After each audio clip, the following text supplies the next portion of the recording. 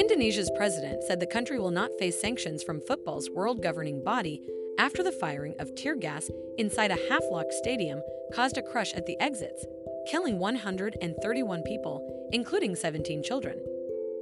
Joko Widodo said FIFA President Gianni Infantino wrote in a letter to him about potential collaborations between Indonesia and FIFA, and the country will remain the host of the U20 World Cup, joined by 24 countries from 5 continents. Based on the letter, thank God, Indonesian football is not sanctioned by FIFA, Widodo said. In its security protocols, FIFA advises against the use of tear gas in or around stadiums and recommends exit gates be unlocked at all times during a game. While those rules are considered a safety standard, they don't apply to domestic or national leagues, and FIFA has no authority over how local governments and police control crowds. Widodo toured the Kanjuruhan football stadium in Malang City and said several locked gates had contributed to the disaster that followed a league game between host Arema FC and Persebaya Surabaya. The National Police chiefs said the stadium did not have a proper operating certificate and criminal charges would be brought against 6 people, including 3 police officers. Indonesia's National Football Association, known locally as PSSI, has long struggled to manage the game domestically.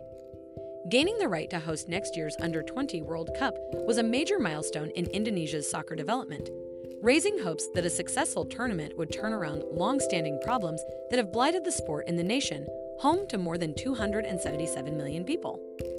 The deadly crush at is a tragic reminder, however, that Indonesia is one of the most dangerous countries in which to attend a game. The domestic league has been suspended. Widodo has ordered the sports minister, the national police chief, and the Football Federation to conduct a thorough investigation into the deadly stadium crush. He said the Indonesian government has agreed to take collaborative measures with FIFA and the Asian Football Confederation to improve stadium safety to prevent another tragedy.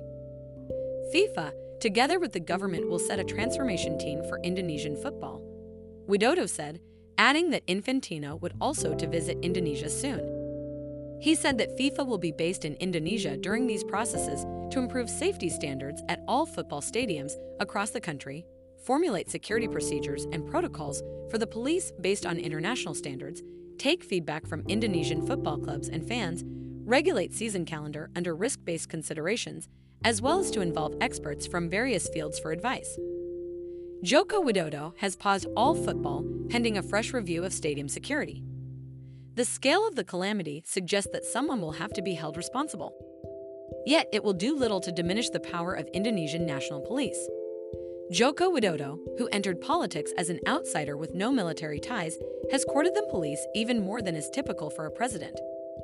Indonesian National Police is actively building legal cases against government opponents, silencing critics, and persecuting those who threaten the president's power. The police expect to receive impunity in exchange for such favors. Joko Widodo's normally sky-high approval ratings have sagged in recent months as inflation bites and voters fume at his cuts to fuel subsidies. Providing justice for the victims of Malang would be a big boost, but any deeper reform would be politically difficult. In Indonesia's flawed democracy, it can be a dangerous game if the police do not believe you are on their side. Remember to follow Golia and hit the love heart or share it with a loved one.